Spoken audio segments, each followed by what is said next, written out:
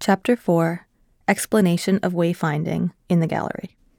This chapter provides you with a description of the wayfinding tools that are part of the audio description tour. It's a minute long.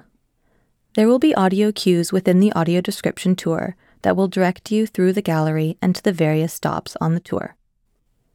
Once you go down the stairs, there are also tactile floor markings that will help lead you on a one-way path clockwise around the gallery to the stops in front of the artworks.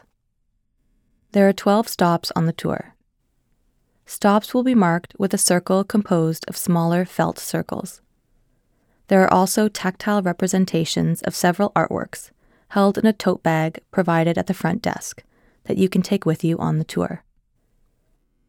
They are numbered, and the audio description tour will notify you when there is one available at that stop. Please go down the stairs to the main floor.